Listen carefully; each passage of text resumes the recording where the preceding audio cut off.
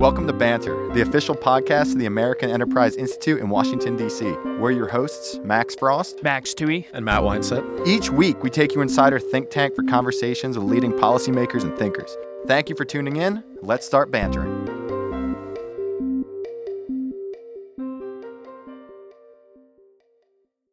In 2005, David French was in his mid-30s. He had it all: a wife and 2 kids, a Harvard Law degree, and he was president of FIRE, one of the most important civil liberties groups in the country. And yet, at perhaps the worst moment of the U.S. war in Iraq, he decided to resign from his job and enlist in the U.S. Army. His reasoning was simple. He could not, in good conscience, refuse to fight in a war that he supported. He was deployed to Iraq and was later awarded a Bronze Star.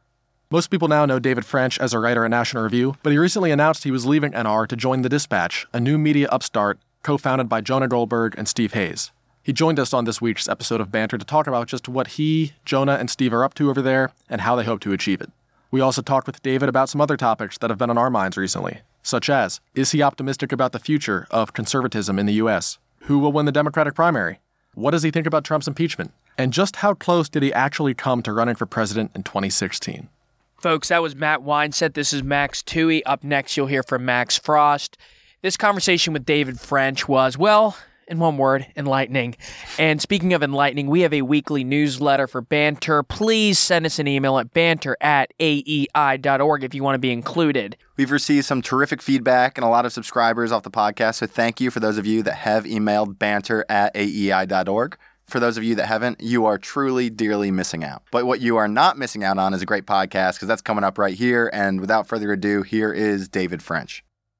Governor Haley, thanks for coming in. It's my pleasure to be here. Thank you. Mr. George Will, welcome. Glad to be with you. Arthur Brooks, welcome back. Thank you, guys. I appreciate it. Ambassador Wolfowitz, pleasure to have you. Nice to be here. Thanks. Miss Peggy Noonan, thank you for coming. Guys, thank you very much for having me. Mr. Bolton, it's an honor for you to be with us today. Glad to be with you. Thanks for having me. J.D. Vance, welcome. Thank you for having me.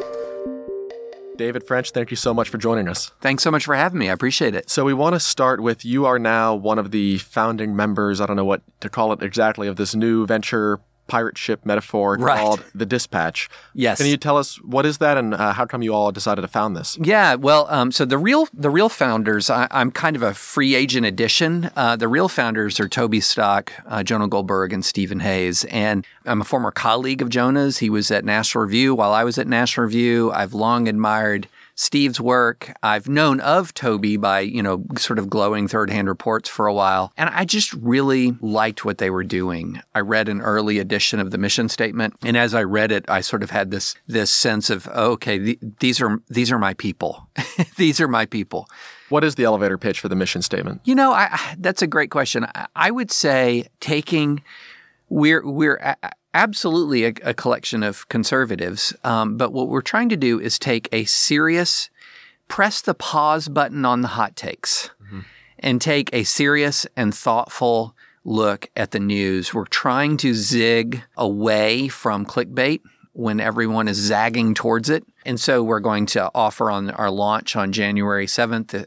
It's going to be a completely ad-free website. So you're not going to have any incentive for clickbait. Yeah. It won't, we're going to be subscriber driven. So it's going to be a completely ad-free website, I think, as people have seen from our morning dispatch, from my newsletters. Some might say they're a little too long. I was literally writing, I think I'm 2,400 words into something on Me Too right now for tomorrow. Oh, wow. So some might say it's a little too long, but what we're trying to do is help people sort through a complicated time. So obviously any publication, any media company, their business is bringing people through the doors and right. To read, to watch, to listen, whatever the media product is. Yeah. Clickbait's a natural way to, give them an incentive, tug them in there. How do you tug people into the dispatch world? Well, one of the ways, so for example, let's just look at Jonah, for example. Jonah has a podcast that's incredibly popular. It's a rival podcast we don't mention. Rival, sort of the Crips and Bloods. Yeah. Exactly. Although we're like the single A affiliate of the Yankees, and they're the Yankees. That's the rivalry.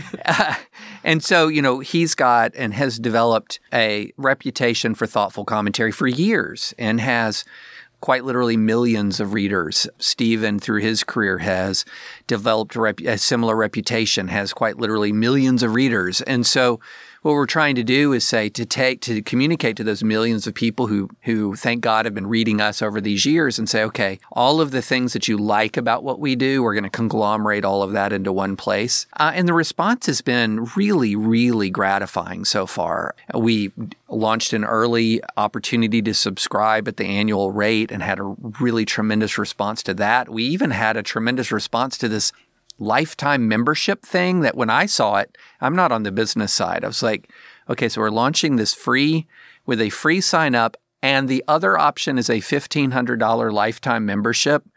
Who is going to do that?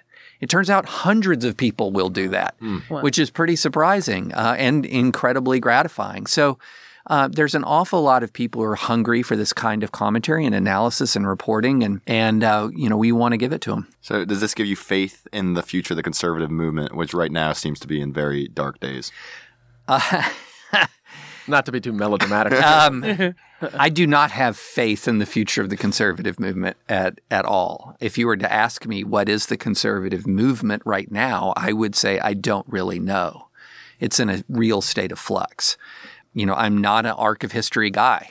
I don't think that there is the only inevitability is God's will, and I do not know what God's will is for the short, medium, or long-term future. So I don't know what the conservative movement is going to look like. I do know there's an awful lot of people who share a lot of the same concerns that I have, and an awful lot of people who want to shape it in a very different way from the way it's going. But I think it is far from determined what that will be. David, when a lot of times Jonah, you, others, Bill Kristol, they talk about how the conservative movement's separate from the Republican Party, whereas people sometimes view them as being interchangeable.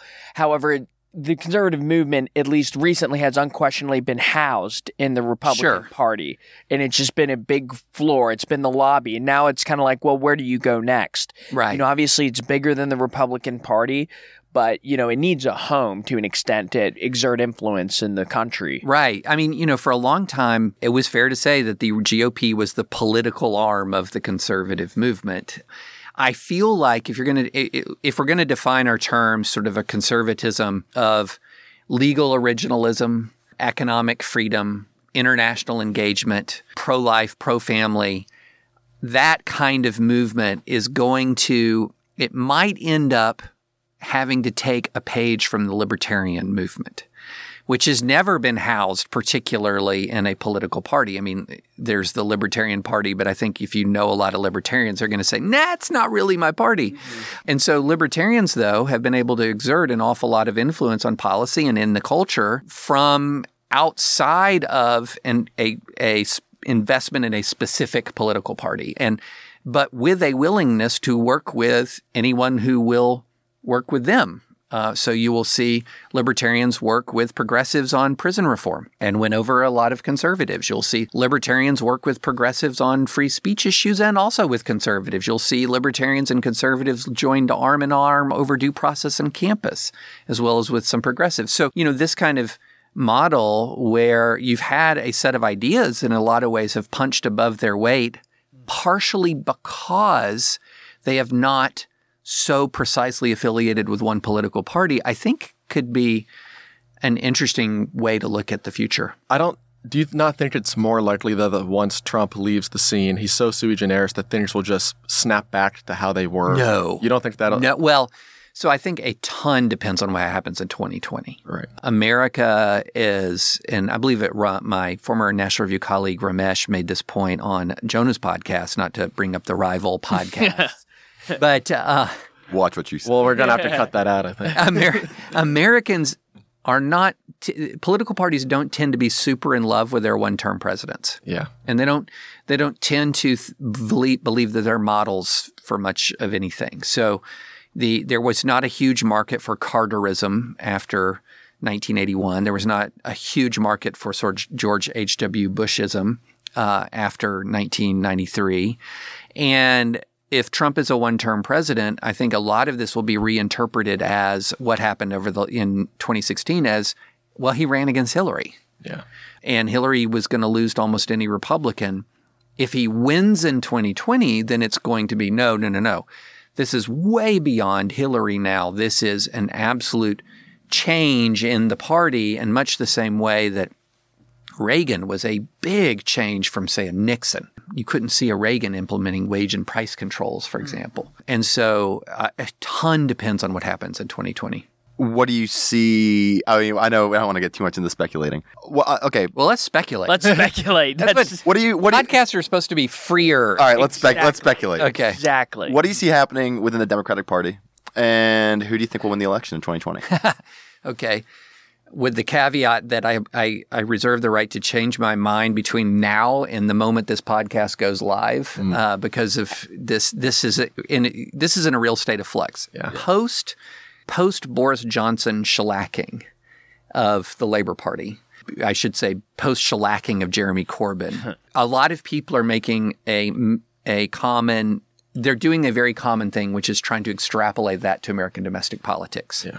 Which is perilous. I think there's smart people make an argument that there are lessons you can learn. Andrew Sullivan has made that argument, and others have made that argument. But all American politics is just politics of overreaction time and time again. So we're going to be in a phase of overreaction to Britain because that's the most immediate political stimulus that we have. So I don't think that's going to help Bernie.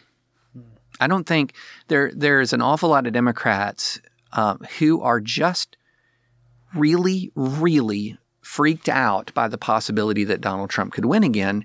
And it's a constituency that is underrepresented on Twitter.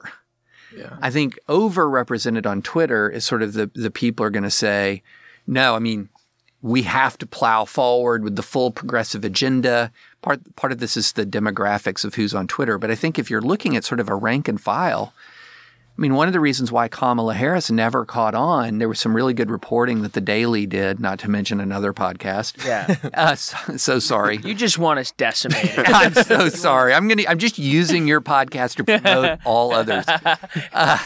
Where they went to South Carolina and they're talking to black voters who were supporting Joe Biden, but going to these Harris events. And they were saying, I don't think she can win, and I want to win. And so I think that to the extent that there is an immediate term reaction to the last couple of weeks, it's going to be further trending away from an Elizabeth Warren. And Bernie's support is more stable, but stable Bernie is still losing Bernie. Mm-hmm. So I think that you're going to see continued leadership by Biden, continued progress from Buttigieg, and it would not shock me if one of the more moderate candidates, there's still time for one of the other more moderate candidates to have a moment, and Amy Klobuchar is a candidate for that. Yeah. So who's going to win? If I'm laying odds, the odds are still on Joe Biden in my view. If he wins Iowa, watch out. I've been saying this since the get-go. Frost has been very skeptical of me, but I think Biden definitely still has it. Is it too, seems to me that we should extrapolate from Britain, though. I mean, in one way, Corbyn was a anti-West, very socialist person that got shellacked. Maybe we can learn from that Bernie and perhaps Warren are not going to do as well. And it also seems that Boris has forged a new coalition of more working-class populist conservatism that could definitely appeal. I mean, people thought that was the promise of Trump. People thought Trump would come in, pass a huge infrastructure bill, and realign American politics. So I'm going to agree and disagree with that. I'm going to agree on the point that you did see in Britain a realignment that is very similar to what's occurring in the U.S., and that is with working-class white voters absolutely have started to turn their back on labor. You saw that in some of these areas in outside of London that had never really even given the Conservative Party a chance, and some of these constituencies hadn't voted anything but Labor for decades, and they shared in common this characteristic of being more working class communities. So I think that translates. And I think there's a lot of that. The Progressive Party in the U.S., the Democrats, have many of the same problems that the Progressive Party in the UK does, in that it has a really specific appeal to a certain kind of urban, highly educated young voter. It has a hammerlock on on cities, and it's up for grabs out of there. And a lot of the things that give it a hammerlock in these urban progressive centers make it less palatable everywhere else. And so I do think that there is a dynamic there, but there is a big difference in America, in American populism, that doesn't translate as much in Britain, and that is race. The United States is a much more racially diverse country, and right-wing populism in the U.S. is laced throughout history with racism, especially in the South. And so it is very hard to go into an American body politic as a populist and build a multiracial populist working class coalition, because that is laden with history. Yeah. Laden with history and with the present reality. And so there's just a different challenge. One of the things I've pointed out many times is, on the one hand, on this very surface level, if you look at working class white Americans, they have a lot in common in sort of their worldview with Black Democrats. Black Democrats are more church-going. Black Democrats tend to be economically progressive and culturally relatively conservative. And so you would think, well, there's sort of a natural marriage there, right? Think of like the first 90% of the legendary Tom Hanks Black Jeopardy skit. I was just going to bring that up. I was just going to bring that up. Until the end, when they say until the end, lives that matter is the final Jeopardy question, I think. Yeah, and there's those moments where it was fun. It was fun. Fun while it lasted. But I think what you're talking about is, so you brought up the religious similarity. Mm-hmm. There's also, the skepticism of the system being against you. There's a animosity towards elites, a lot of it justified. And right now with that sentiment, obviously the story in DC, although it should be much bigger than it is the impeachment situation. And it is, Peggy Noonan nailed it in an article this week. I don't know if you read it, but it was Who Can Beat Trump? And it starts off with, she's in Iowa right now, and she's saying nobody's asking about impeachment. They're asking about meaningful policy problems related to their lives. And impeachment, question aside of whether it's fair, whether you think he should be impeached, let's talk about the political implications and the voter implications. It just seems like it's out of touch with these people. I don't know if it's as much out of touch as just foreordained. So what's the controversy at this point? And people, when I talk to people, so I'm in the middle of Trump country, he's going to be impeached and he's going to be acquitted. Yeah. We just know. Just go ahead and do it. It's sort of like, get this over with. No, I would agree with you. It's downstream from where they really are. It would not be downstream if it was considered a live possibility. Okay, so that's one thing that's making it not as fiery and huge as it otherwise would be. It's just not going to happen. It feels so much like a repeat of 98. It's just flipping around the characters. And so you have sort of a Republican base that would not tolerate anything but an impeachment of Bill Clinton. You have an obsession by the media, the elite media, with the impeachment. You have a Democratic coalition that had a lot of, and more than they let on publicly, discomfort with presidential conduct. But they weren't going to let the Newt Gingrich Republican Party win any darn thing. Yeah. And we went through this whole movie in 98, and I can remember as a Republican looking at the Democrats and going, you people, you have talked a great game about respecting women. Didn't we just go through this whole thing with Clarence Thomas? What is wrong with you? And then I remember, and this is sort of like be careful what you wish for kind of thing. And years later, I had just sort of lived in the status of righteous indignation. You pile of hypocrites. We were right. You were wrong. And then I thought, I honestly wonder what the GOP would do if their president was caught in a situation that it would cost them their president. And I just thought, I just hope we're not tested like that. Don't have to wonder. Careful what you wish for. Do you think, so now people, maybe this is all just convenient post-facto rationalization, but now you get some Democrats saying, oh, yeah, we definitely should have impeached Bill Clinton back in the day. Oh, that's all convenience. Okay, so but I mean, do you think there's a chance that in 15 years the Republicans look back and think, oh, we definitely should have removed President Trump. Oh. We could just have Pence instead. 20 years from now, there's going to be 20, 25, 30, whatever. There's going to be a Democratic president who does something really bad that is pretty darn indefensible on the actual known merits. And I'm not talking about the hypotheticals surrounding what Trump did or the spins, but what we know about the facts, pretty darn indefensible. And a Democrat's going to do it, and the Republicans are going to sally forth, and there's going to be some of the same people in the Republican Party who are there now defending him from impeachment. And all of this tape will run, all of this, and then you'll have a few kind of sheepishly saying, like a Democrat said to me at a dinner table not long ago, he said, I wish I'd taken the stance you're taking right now, David. Yeah. And he said, I feel like I can't even raise my voice that much publicly right now about Trump because I sat in rooms where people were expressing fury at Bill Clinton, but would never do that publicly. Never do that publicly. And that is the dynamic right now in the GOP. I want to, not to switch topics too much, but to switch topics. Topics. Yeah, go for it.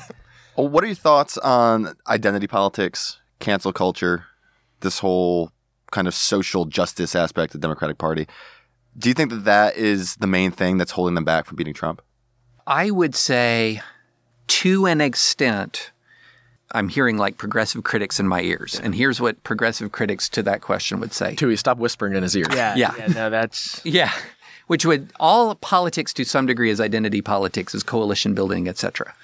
And I get that point. But I would say this. I would say you combine coalition building around ethnicity with extreme intolerance for dissent, and you have what we would call cancel culture. You have the kind of Twitter gang tackling, the intolerance for the rapid movement of social ideas accompanied by total intolerance for anyone who disagrees with a position that you yourself might have had 18 months ago. That is a dynamic that exists. And I think there are a lot of progressives who won't just look that in the face and acknowledge it. And then there's a lot of smart progressives who are seeing it.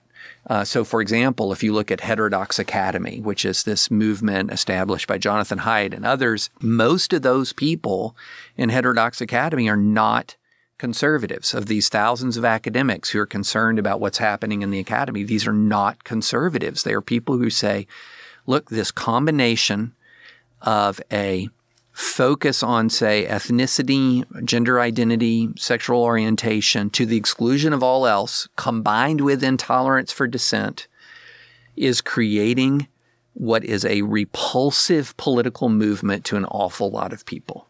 And I think that's just a fact. And the bizarre part, and here's the thing, I'm not the American voter of today, the swing voter. I'm not burdened with student debt. I'm not fighting for healthcare bills. I'm not, a lot of the big issues that are burdening the average American voter don't affect me. But I'll tell you what, myself and a lot of peers who are in that sort of middle category, the identity politics is just so viscerally revolting to us. And especially when it's stuff like Kevin Hart not being able to host the Oscars. It's absurd. Like once they're attacking their own at this point. It's absurd.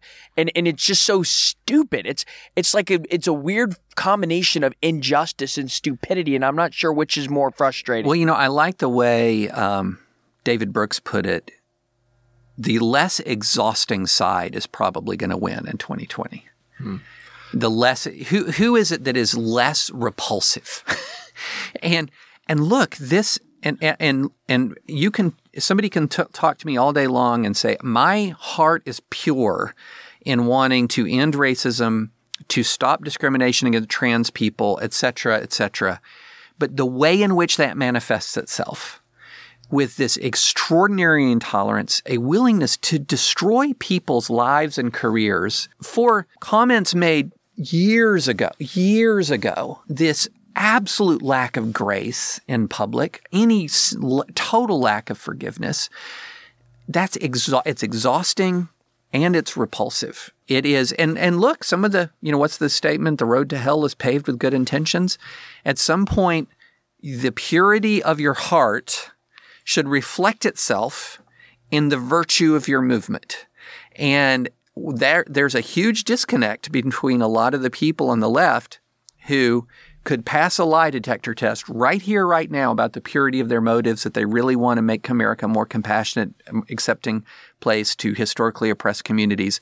But the lack of virtue in their movement is a completely, and I can hear a lot of people saying, well, physician, heal thyself, GOP. Yeah, I'm also hearing the progressive critics in my own ear now, because one of the immediate rebuttals is, what was the Trump 2016 campaign if not a gigantic white identity politics campaign? I mean, look, this is heroes are hard to find in this time. I mean, look, the fact that Steve Bannon said out loud that he wanted Breitbart to be the platform for the alt-right is vile. Yeah. And look, I'm sure you guys have heard this phrase, horseshoe theory. Mm-hmm. Horseshoe theory. I guarantee you, the far MAGA right is every bit as snowflakey, triggered, Twitter stalking, and malicious as the wokest of the woke social justice brigades. I mean, there are people right now who their favorite thing to do, it seems, is if there's any news development that vindicates anything about Trump, what do? They begin the Twitter hunt, the tweet hunt. I'm going to find your bad tweet from 2015 or 2016 when there were partial facts, now that we know more facts in 2019, and I'm going to hold you up for ridicule and say there has to be a reckoning for you. And it's a mirror image of what we see. And everything from the snowflaking, the triggering, the gang tackling, the virtue signaling. We don't need to get into Drag Queen Story Hour too much, but an enormous amount of this was pure virtue signaling, unconnected to any sort of real world action of any import at all. I did want to ask, sorry, Max, since you brought up Drag Queen Story Hour, have you stopped being so polite now? Because Sohrab Armani says that's the problem with modern conservatism. The David Frenchism is the biggest issue. Yeah, that's the funny thing is so I've been a litigator for years and years and years. I've had my last trial in 2014, my last case in 2015. I wrote a brief, 2 Supreme Court briefs in 2018, it's been maybe a full year with like zero litigation for the first time since 1994. So I've litigated a ton. I've led litigation teams, sued just a pile of universities. It was funny, when all that against David Frenchism stuff came out, I was actually here in D.C. meeting with sort of a kind of impromptu reunion of the legal team that I had at Alliance Defending Freedom. And they were like, this is a little unrecognizable to us. It was especially unrecognizable to my wife. But yeah, it was weird because I believe in treating people the way I would like to be treated. I believe in treating people with kindness. I don't think any of that is incompatible with fighting hard for your values and fighting hard for your convictions. In fact, I know it's not incompatible. But it's also sort of weird to be held up as some sort of paragon of politeness when I'm a flawed person and I don't always live up to that. So, it's kind of weird to think, am I somehow transgressing? Am I somehow violating the trust of my readers if they ever catch me doing some sort of like juvenile tweet? Well, yeah, and you're also not some milquetoast both sides pundit. Like you're pretty obviously a conservative writer. You don't attack the opposition with the pitchfork. How about good argument? That's what you do. I mean, if that's polite, then sorry. Yeah, you just make it about ideas. Right. You fight over the ideas, and you remind, was it Chesterton who said, "Be kind, everyone faces a hard battle." I'm often interacting with people on the other side of a microphone or in the other side of a courtroom that are, in many other areas of their life, we might be in real alignment. Or even if we're not, they're still a human being created in the image of God. And I'm under a biblical mandate to treat them with kindness. It is not a tactic. It's not like if you read scripture as a believing Christian, it says, be kind unless the libs need to be owned. The Gospel of John is not the sequel to Sun Tzu's Art of War. Yes, exactly. And again, none of that, and that's the message I've tried to convey a million times, none of that is incompatible with defending the First Amendment or defending due process. Well, okay, so there's really two questions I would love to ask you. Yeah, go for it. First, so you said heroes are hard to find. Back in 2016, your name was floated as a potential hero to be a third candidate in the election. Did you ever actually consider that? I came closer to doing it than reason would suggest that I should. I almost did it. I almost did it. And as those words come out of my mouth, it almost sounds like, what? What are you thinking? I mean, as someone said when my name was first floated, he doesn't even have a Wikipedia entry. As if that now you have a nice Wikipedia entry. It's fine. Yeah, it's nice. But but I almost did. And this came right after Mitt Romney had said no. This came right after other people who had these big national platforms had said no. This was before the Republican convention. This was before Paul Ryan had endorsed. This was before a lot of Republican money was on the sidelines, and there was a theory of the case that went something like a person who's an actual outsider, a person who's a post 9/11 vet, a person who can appeal to the younger voters in the GOP who are most disaffected from Trump, has an opportunity to raise money, get on ballots, and get on the debate stage. And if you can get on the debate stage, anything can happen. And that was sort of the theory of the case. And as we were sort of walking through it and thinking through it, several things happened. Paul Ryan endorsed. The GOP money just sort of stampeded into the Trump world. And I realized, just sort of looking at it in the most brass tacks, I talked to someone who I know wishes to remain nameless, but a very important GOP figure in this time period. And he said to me, David, all I'm going to tell you is do not pay attention to a single pledge of money. Only pay attention to money.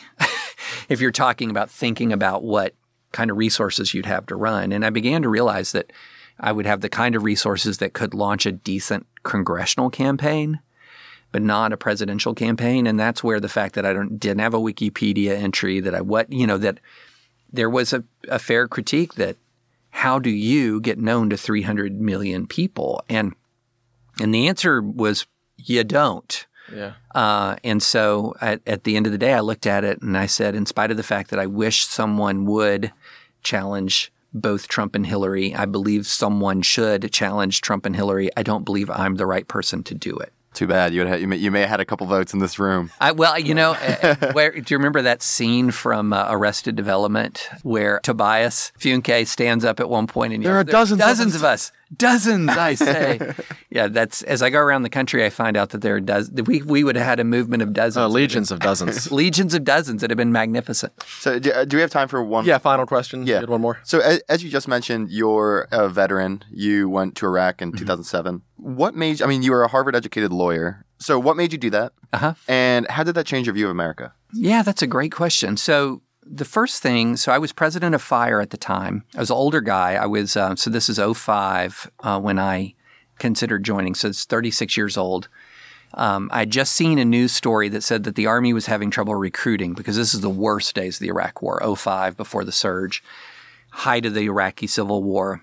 And they're having trouble recruiting. And I got angry. I got upset. And I said to my wife, America is too soft to fight a long war. And then I saw another article right after that talked about a Marine major, I believe, roughly my age, who was wounded in the Anbar province. And the article noted that he borrowed a embedded reporter's satellite phone to call his wife and daughters while he was being medevaced to say, I've been hurt, but I'll be okay.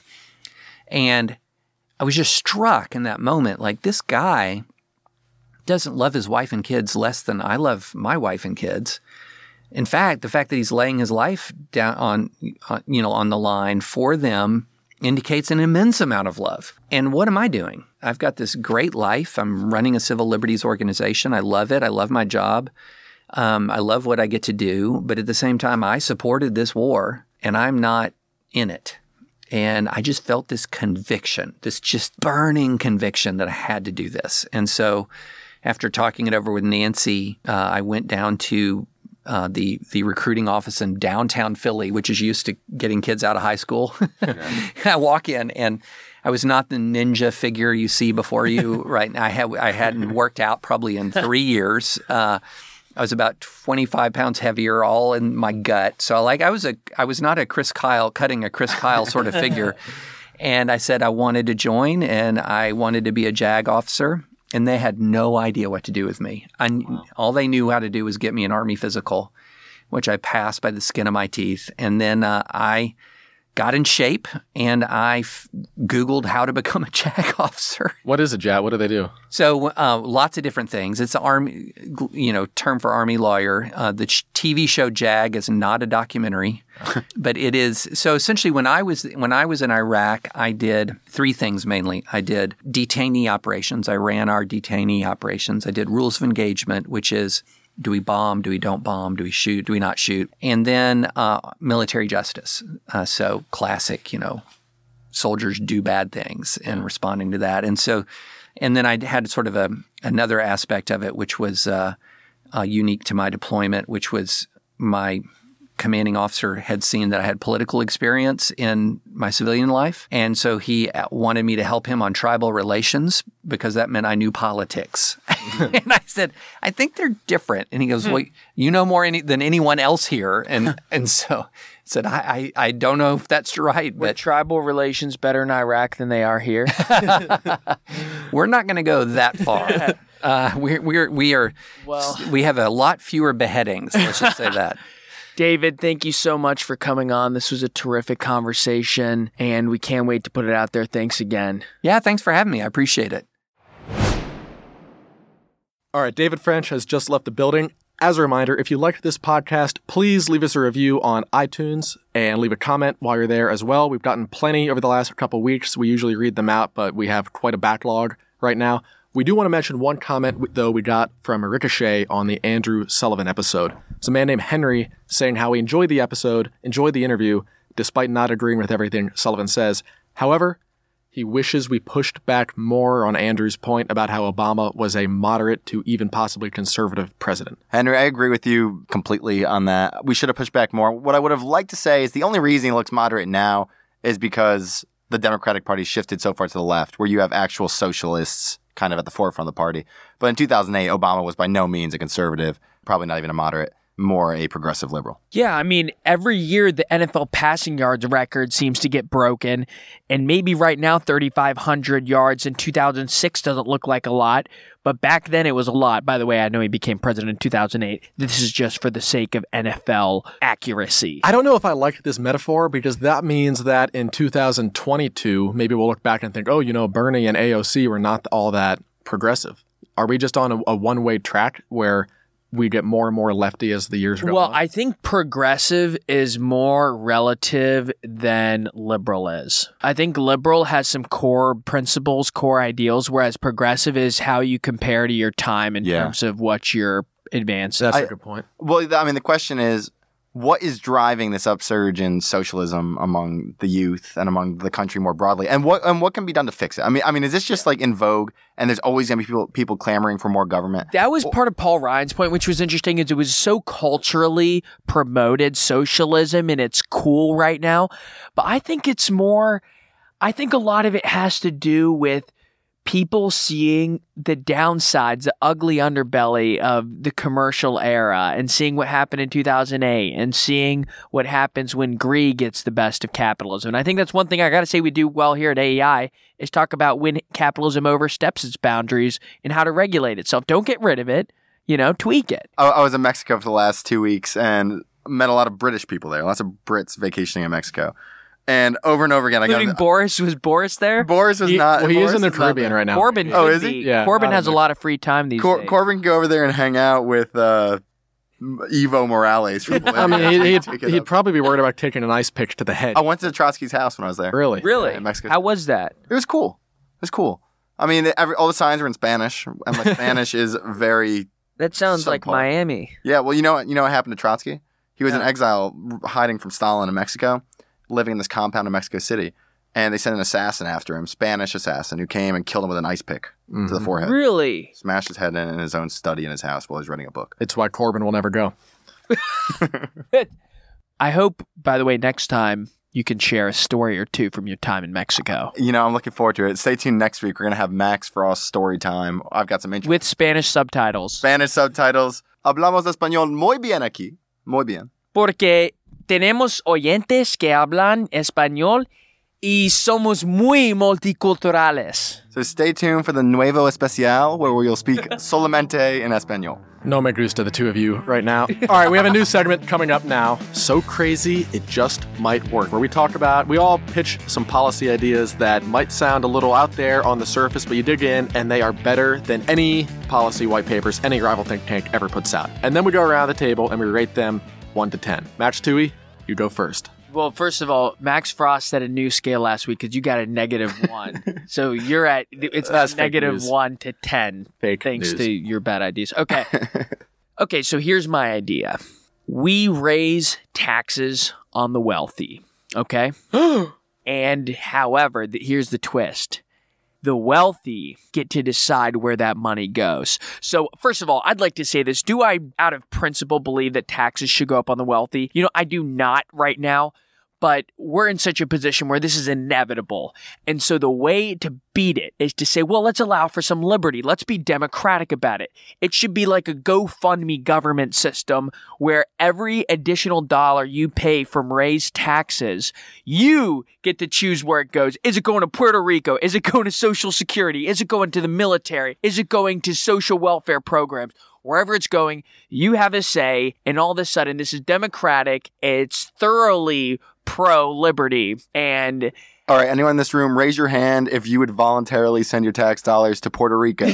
Oh my... Anyone? Well, wait for my idea, and that might become a reality. I gotta rate this only 2 stars because here's why. Why should the rich get to decide where their tax money goes, but not everybody else? Why can't I choose that I want to send all my money to the Space Force? Hold on. The whole point of this, I give it a 1.3 tops. Because the whole idea of this is saying, look, we don't even need the money. We're just going to take it because you're rich. You can decide where it goes. But you're not saying we're going to use it to fund something. We're just saying we're going to take your money because you're rich, and then you can choose where it goes. Yeah, well, by the way, I'm just being realistic here because you guys are going to be, well, they raised taxes and we don't know what to do. And now look, this is the compromise. Obviously, it's not perfect. And 1.3, his scale is ridiculous, by the way. Yeah, let's keep it to just numerals or integrals. No decimals here. I'm going to get into some irrational numbers pretty soon. You're up, Weinstein. All right, my idea. That'll go well with your irrational opinions. Answer me this, guys. Put in the laugh track. All right, sorry. When people talk about this country being great, what decade do they usually refer to? 1980s. Before that?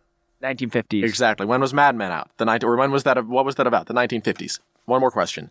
When was the last time a state was accepted into the Union? 1950s. Hawaii, 1959. We need to go on an aggressive campaign of state expansion. We've got to bring Puerto Rico into being a state. Perhaps Guam should become a state. Greenland, 100% should be a state. Possibly Quebec. Maybe other areas of the Caribbean. There's some islands out in the Pacific, I'm sure, that would love to join. All of this could be totally democratic. We take plebiscites in all these places. If over 50% want to become a state, let them become a state. And it's imperialism with a soft face. It's imperialism. So we've got an imperialist and a big government thief on my right and my left. A pro-liberty genius. A pro-democracy imperialist. Pro-democracy genius. Okay, besides the idea of being great, why would we ever want this? A national glory. I'll tell you this. I actually am giving this is banter history right here, the first ever 10. I'm giving this a 10. And you want to know why? This country hasn't had a true frontier since Lewis and Clark.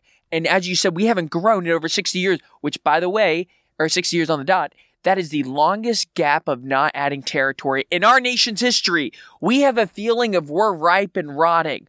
We need the idea of we're green and growing, and the only way to do that is by adding territory. Exactly. And one more question. If we did not have 50 states right now, do you think there would be such strong opposition to adding new ones? Because right now we've got 50 stars on the flag, 50 is a nice round number, 100 senators, but it's when you think about it, it's totally arbitrary. Betsy You Ross lost her trademark. You want DC to become a state? No. I would like to say one thing. A lot of people are, well, this is cruel, heartless, cold. Guys, American quality of life and our resources, we're going to help out a lot of people. Okay, so we're doing it for ourselves, or we're doing it for them? We're doing it. And why that's would the anyone beauty of it. That's why what would I'm saying. anyone in Quebec ever want to join the United We're States? not adding Quebec. That's what he just said. I said maybe. Quebec is a bit. Maybe we're This at man is off his rocker. I give it a 0. Greenland. Well, you have the worst rating system. He of wants to anyone. give away states. I heard him pitching that. No, he never pitched that, but he probably does want to give away. Yeah, just He hates There's a Florida. couple.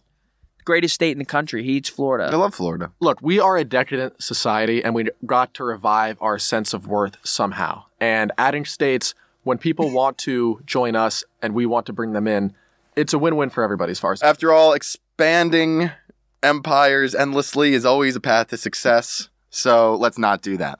I'm up next. My idea, unlike these two radical lefties I'm sitting with, Unbelievable. is simple. Didn't know there was imperialists among the radical left. Oh my God, have you ever read Karl Marx?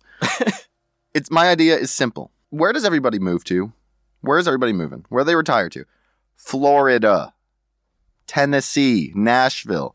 Who do you know retiring to Tennessee? Lots of people. Lots of people. All right, sure. South Carolina. How many people retired down to South Carolina? Tons of people. Why? No state income tax. Nice weather. Nice weather. No state income tax. Why do these states, which are increasingly prosperous, where everybody wants to move, they have no state income tax? Meanwhile, the states that they're leaving, Illinois, New York, and elsewhere, have absurd levels of state income tax. States should not implement state income taxes. They're not going to do it voluntarily because they just tax and spend with no incentive to stop it. And then they can pin it on the federal government. You know, I will say this. This is my one concern. By the way, Florida's the greatest state in the country. That's where I'm from. It's a great state. So I do get that. I mean, I'm totally pro. Let's imitate Florida. Here's my concern. If we right now have a problem of too much going to D.C., too much decision making, too much. Is Florida any more dependent on D.C. than New York? No, but I Exactly. would say that your message, this does matter, long-term messaging, is that all this should be done. You know, your money goes to Uncle Sam. If there's no sort of civic responsibility, civic engagement with the capital of your home state, we need more action on the state level. Dude, I'm from upstate New York. Yeah. Okay, where the capital is Albany, which is completely owned by New York City. And the other issue with this is that in cities that have big distortions in their population, like New York, we have New York City and everything else, or Illinois, we have Chicago and everything else. You have urban elites in the one city who are dictating policy and spending priorities and everything for the capital elsewhere, either Albany or Springfield or whatever. And then everybody in the rest of the country suffers for it. That makes no sense. I have a problem with elite cities. That's another question, though. But, you know, if you're talking about how to get people to move to your state and you're in New York. This is how. Taxes is a big consideration, but I think people don't want to retire in depressing towns. And so I think if there's any other way to get an economic revival. Did Boeing set up their new factory in South Carolina because the weather's nice? I see the point. I don't even know if this is a very crazy idea, which is why I'm still ranking it. I'll give you 1.2 stars, even worse than you gave someone else in this room. You're getting low marks on the so crazy portion, but you're doing great on the it just might work. Well, I mean, it might work because we already know it's working. So why aren't more states doing it? Because they have their own vested interest in the money that's coming in and they keep spending. Well, I mean, if the so state, it is crazy. If the idea that New York State would get rid of a state income tax is ludicrous. They would never do it. No, what we should do, and the Tax Cuts and Jobs Act put us on this path, is get rid of the state and local tax deduction, where states have incentives to raise taxes as much as they want because then their constituents can write it off and deduct it from their federal tax. No, get rid of the SALT deduction. That way residents of states know where their tax money is going and how much they're paying, and they can move to states that have higher taxes and provide more services, or lower taxes and provide fewer services. I mean, in a dream world, that's how it works. However, many states, there's higher taxes and fewer services. So where's your money going? It's going nowhere. Well, then you can move. All right. See ya. Well, bye, New York. Banter fans, if you have any so crazy just might work ideas, comment them on iTunes, send them to us at banteradai.org. We'll feature any ones that catch our eye. I mean, if they're good, if they're better than a 3, aka if they're better than any of Frost's ideas, send them in, and we'd love to talk about them on the show. And meanwhile, make sure you rate us, leave 5-star reviews on iTunes and elsewhere. And most importantly, send us an email, banter@aei.org. We officially have a mailing list. We've gotten some tremendous feedback. We've already heard from some of you guys to get on the list. Send us an email. We've got great jokes. We've got great analysis. Great photos. Great photos. Get to know your hosts. Send us an email, banter@aei.org. Don't be shy. I think everybody has this idea that because it's not an individual's email address that nobody reads it. Who do you think reads it? We all read it. It's basically sending an email to all three of us, and we hope to have you on the newsletter. It's great. We want this engagement. We think policy, idea, discussion, dialogue is critical going forward, and we want you to be a part of it. So send us an email, banter@aei.org. Comment, let us know who you want on, and we'll be happy to try and do that. In the meantime, thank you all for listening. We look forward to talking with you next week.